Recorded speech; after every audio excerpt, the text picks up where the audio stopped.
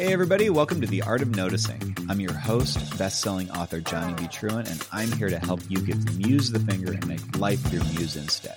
In each 10-minute episode, I'll tell you how I spun something mundane into inspiration and show you how to do the same. If you've ever wondered how to write better, how to be creative, how to get more ideas, you're in the right place.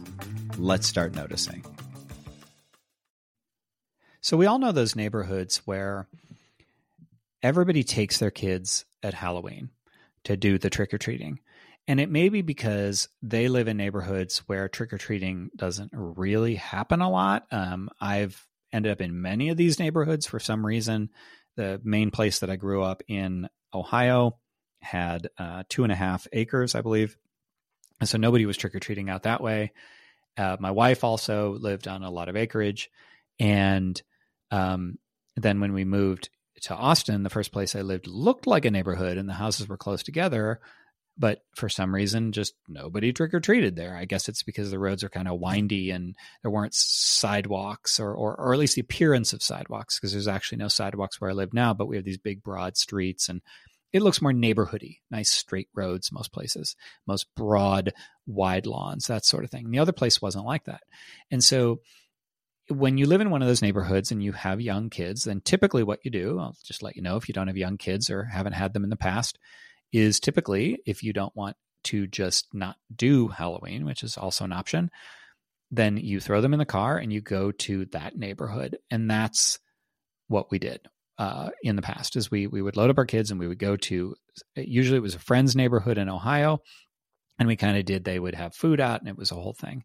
But now I'm in a position where we are that neighborhood. When I moved to this neighborhood, I knew what I was getting into because we had visited it the previous Halloween because we heard, hey, this area is where all the trick-or-treaters go. And we were in that kind of windy, like less big front yard sort of neighborhood and we didn't have it. So I said, okay.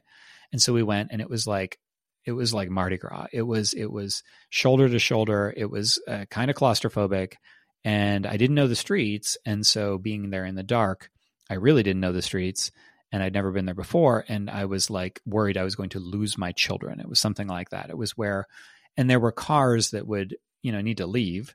And it was like we needed crowd control barriers where they just kind of move forward and people would kind of very slowly move out of the way. And it's nuts.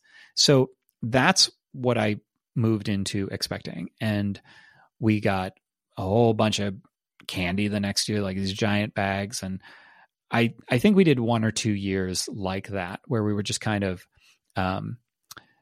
we were able to stay up and like you could just give each kid one piece of candy because otherwise you were going to run out. Like it was nuts. Then COVID hit. And COVID was a big deal, obviously. And it meant that Halloween, COVID really kind of entered my life around March. I know that it hit other places at different times, but we started really paying attention to it here around March of 2020. And obviously Halloween's in October, end of October. So we had a decent amount of time for people to kind of get used to it. And it was still very much in effect, but trick-or-treating is an outdoor activity. And so we knew we could, as long as we kept our distance. And so we tried to have fun with it. There were people who put like giant chutes coming down from upstairs windows and people would like put their bag under the tube. And we had something like that where we could deliver or, people would throw candies and the kids had these long sticks. It was like they were going fishing with nets instead of reaching out their hands. And so people gamely trotted on with Halloween and it was fine. And it was kind of a fun first year. And then in 2021, it was maybe a little bit better. And in 2022, it seemed like we were getting back up to steam, but still not there. And so I noticed last year in 2023 that we finally started to get some of the old spirit back. Now, it's still not Mardi Gras level. And maybe that's because there were a bunch of people that kind of knocked out and didn't come back. It was like it was at a pivotal year for them. And then they outgrew it in the meantime. And maybe the new people weren't in the habit because, the previous years had been slow. It doesn't really matter why. But the point is that I did notice this time that it was starting to tick back up. And that was the simple noticing. But the more I thought about it, I thought, okay, well, what does this say about resilience, almost defiance of a community? Because rituals are things in which we, and hence our characters, can and do and should take some of our comfort, some of our what makes us a community, what makes us have shared traditions between people are some of the things that bond communities together as well. And so having that element of it's very important to people. It's not like a by the way thing. It's not like, well, you just don't get your candy. Well, yeah, you don't get your candy, but you also miss this big thing that maybe you could do if you just made a few adjustments. So people were particularly defiant and willing to like find ways that they could still do Halloween. And to me, that spoke of like, especially in a crisis time like the pandemic, we really especially needed those things that we were told then we couldn't have. So already we wanted to do them. Kids and the people who like Halloween wanted to do it. And we were told we couldn't, and that would have been really comforting to do it, which is why I think that this dynamic is so interesting. Like psychologically, what does it say about a person and their internal state and a community? So those traditions are, the fact that it's coming back is like almost like a celebration of new life. I mean, that's overstating it a little bit, but the loss of something and its return, I mean, this was Halloween, but it could be anything. It could be like a really sacred thing. It could be like a religious ritual or something that maybe people couldn't do, and now they can again. And so what does that say? What is that dynamic? What can you play with there in terms of traditions, what they mean to people, what they're willing to go through for them, what it means to the people in them, what it means if people can't participate in them. If there are ritualistic things within a society or a culture that can't be done for a certain reason, it's going to impact them, and it's going to impact the family at like a deep core level. Like if you were a Christian, you couldn't be baptized. I mean, I'm just making that up because you could do it after or before. But like if it were that sort of thing that we're interrupted for whatever reason, like water becomes toxic in your universe or something, then that would be a big deal if you like believed that you needed to be baptized to like get into heaven or whatever. So what is that dynamic? But what are the community dynamics? How do people rally behind, like, how can we get Halloween back? Halloween's just the example. How can we get this thing back? What are the themes of belonging and identity and societal change and hardiness?